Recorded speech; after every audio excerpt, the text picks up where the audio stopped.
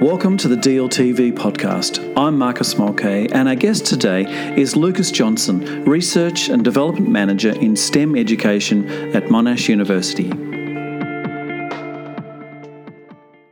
So Lucas, welcome to the DLTV podcast. It's great to have you on. Before we go any further, can you tell us something about your role at Monash Uni?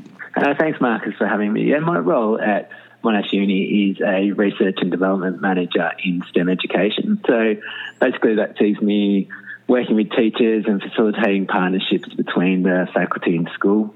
Also have the opportunity to work on research projects and help to liaise between the academics and schools. It also sees me planning and facilitating various professional learning experiences. So we run a STEM professional learning course. It's a 2-day course. We've recently introduced an engineering in STEM education course, which we've been working with the Faculty of Engineering to provide. And I also help to plan and facilitate our Seminar series, which is a series of seminars that we run 4 times per year, where we have a panel of experts to discuss all the recent issues in STEM education. Can you give us a bit of a feel for the career journey that's led you to this role at Monash University? Yeah, absolutely. So I spent 10 years as a primary teacher. In that role, there was a lot of time in the classroom as well as various leadership roles. So I held a digital technologies leadership role for a few years, and then in the latter part of that time, I held a role in as a leader in STEM education. So that was a curriculum role there. In my final year, actually, at my most recent school, I was involved in planning an event called STEM to the Front, where we brought together about 11 different Catholic schools in the area for students to come together and share their education, learning and journey, which was a fantastic event. And it was really great to see students coming together and showing their passion for STEM education. And I think it was a great opportunity for teachers to see how powerful STEM can actually be for students. Was it that led to Monash University ultimately, or? Well, absolutely, yeah. So it was through some networking through the planning of that event that allowed me to find my way into Monash University, and it was pretty serendipitous in the way it came about, to be honest. But it was definitely a large contributing factor. Now, look, I know you're working on a lot of cool things. I'm really keen for you to share some of those with the audience, and I definitely want to come to your upcoming trip to Japan. But let's go back. Let's go back a bit. Let's talk about some of the cool things you're working on at the moment that you're really thinking, "Wow, this is happening." Yeah, so I'm currently building a website that we're putting together pretty much all of our STEM education resources and decentralising what we've been doing as a faculty. Part of that website is also a professional learning toolkit. So we're trying to create a series of professional learning experiences for teachers to do as almost like a self-led activity, or to use it to facilitate meetings. So we go with the idea that if someone's new to the role of, say, STEM leader, for example, these resources can help them to start and continue the conversations going on in their schools, really. Another thing that's pretty cool that I've been working on is with Catholic Ed Melbourne, where we're curating and putting together the STEM Man Showcase. It's a similar event to the STEM to the Front event that we had at my school, but supercharged, I guess you'd say. Yeah. I think this year they're looking at having about 100 groups of students coming together and sharing their learning in one big day of fun for the students, and then a teacher professional learning experience the next day. So it's been fantastic to work on that one. Now, of course, you're heading over to Japan. What's the story? Do you want to give the listeners a bit of a feel for what's happening with that? Yeah, absolutely. So as part of my role as well, we've been working with a group of teachers from Saudi Arabia, an incredible program where we've got in total 45 teachers move over to Australia for 10 months. They bring their families across.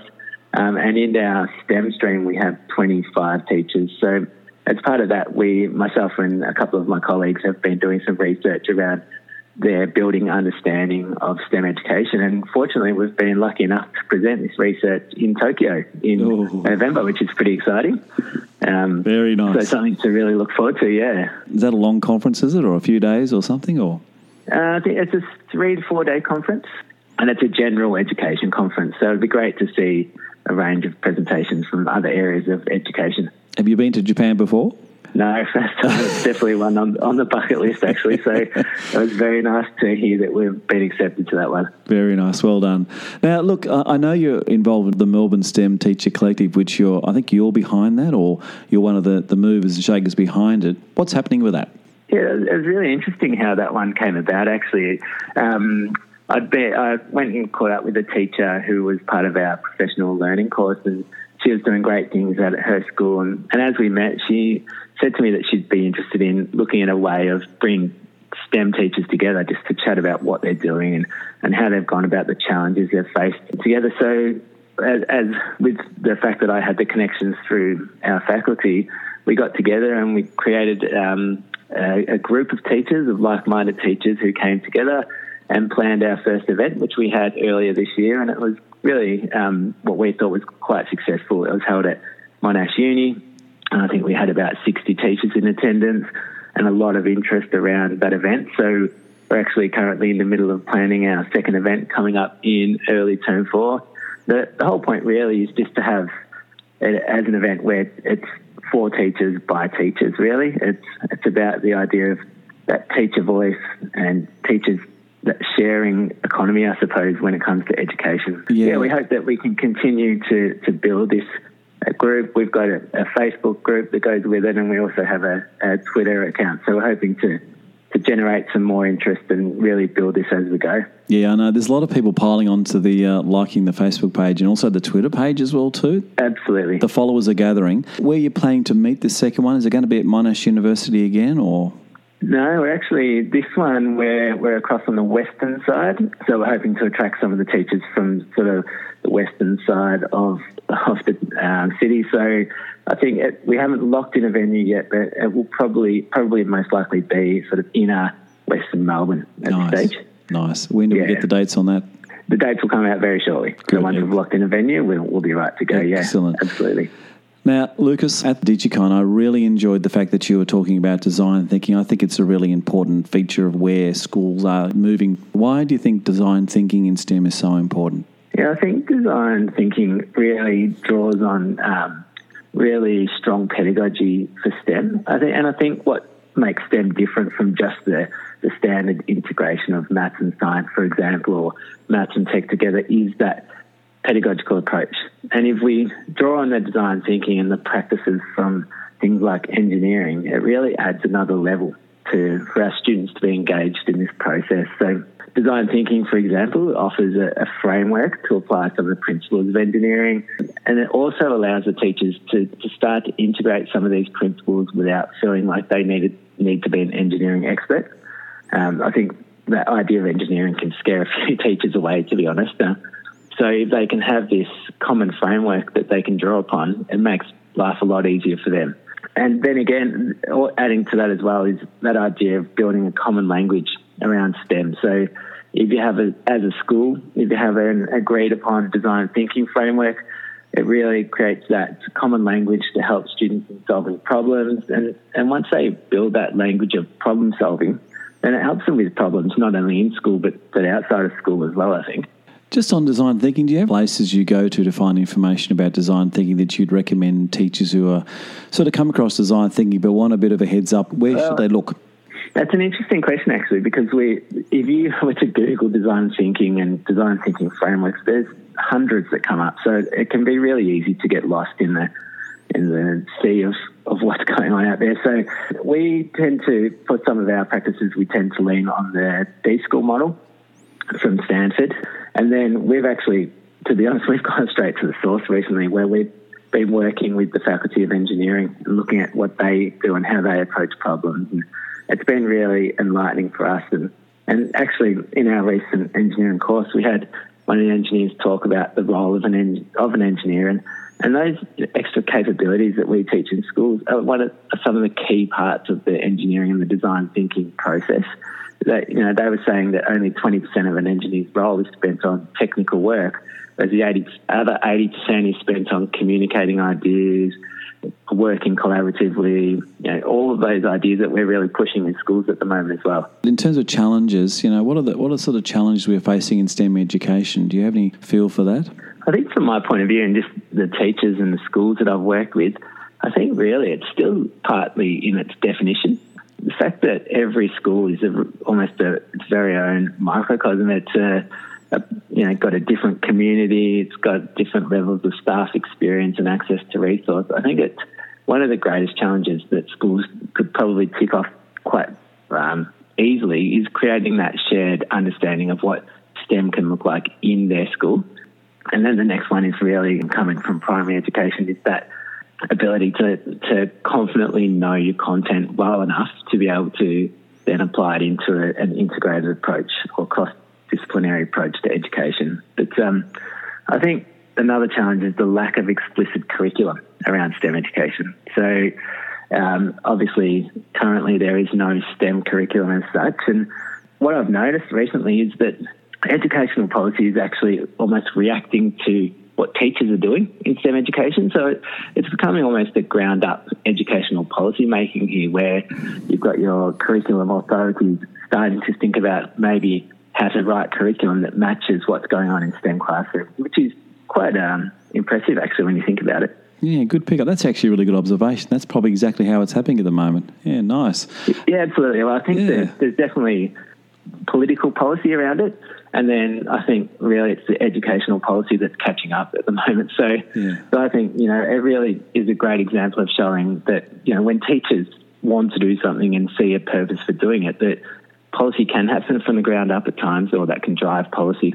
Nice. Now, Lucas, the audience out there is screaming for some ideas. So can you, and this is a bit of a stock question, so can you give us a bit of a heads up on your favourite STEM education resource or something you've seen that's blown your mind, but what would it be? Well, one of the most recent ones I've actually seen is the Merge Cube. I'm not sure if you're familiar with it, but yes, very nice. It's a great tool. I saw it and it really blew my mind, as well as Makey Makeys is a good one for me as well, because I think they're really great tools that rely on quality pedagogy around it, though. I think to think that a tool is the answer to STEM is probably not the ideal way of thinking. So I think really, again, it rests on quality pedagogy and thinking about how can these tools support quality teaching, and how can these tools be a way of boosting my STEM teaching in the classroom. So I guess when I think back to my time in the classroom, one of my favourite resources, or some of my favourite resources for STEM, were pretty much cardboard, masking tape and Post-it notes. Oh, and I think that idea of prototyping and that working fast and cheaply, and I think that was really those sort of tools. They're a STEM teacher's best friend. So you get your students to bring them in from home, and you're acting a bit more sustainably there as well, which is always a bonus. That's a go-to for me as well too. I love that idea. Now, Monash, obviously you're out there in the field, and Monash is heavily involved in a lot of schools, especially in the region that I operate in. But what sort of future plans we're thinking about for Monash and STEM education in the future? I think it'd be hard to talk about future plans in the area, because education is such a rapidly changing landscape, I suppose. But Monash actually will continue to offer our STEM seminar series next year, as well as our professional learning courses in STEM education and engineering in STEM. And the other thing we offer actually is a graduate certificate in STEM education. So that's a 1-year long course that is completely online, so it can be done from anywhere really. And from all reports, the feedback I've heard is fantastic in the way that teachers have been able to really boost their understanding in not only knowing STEM, but being able to lead STEM education within their schools. So that's been a great offering from our faculty. But again, it's really hard to predict what the future plans are around STEM, to be honest. Yeah, no worries at all. But thanks for having a stab at it. Now, what does STEM look like in schools in 50 years? So you're gazing into the crystal ball. What are we seeing in 50 years, do you reckon? Come on. I think that's a really interesting question. Because 50 years, we all know, is a very long time. And put yourself out there. I think 5 years in education is a long time. If you look back at what STEM education looked like in Victorian schools 5 years ago, it was almost non-existent. So it would be really hard to make a big prediction as far as, what we can do, especially with the introduction of new technologies and artificial intelligence and so on.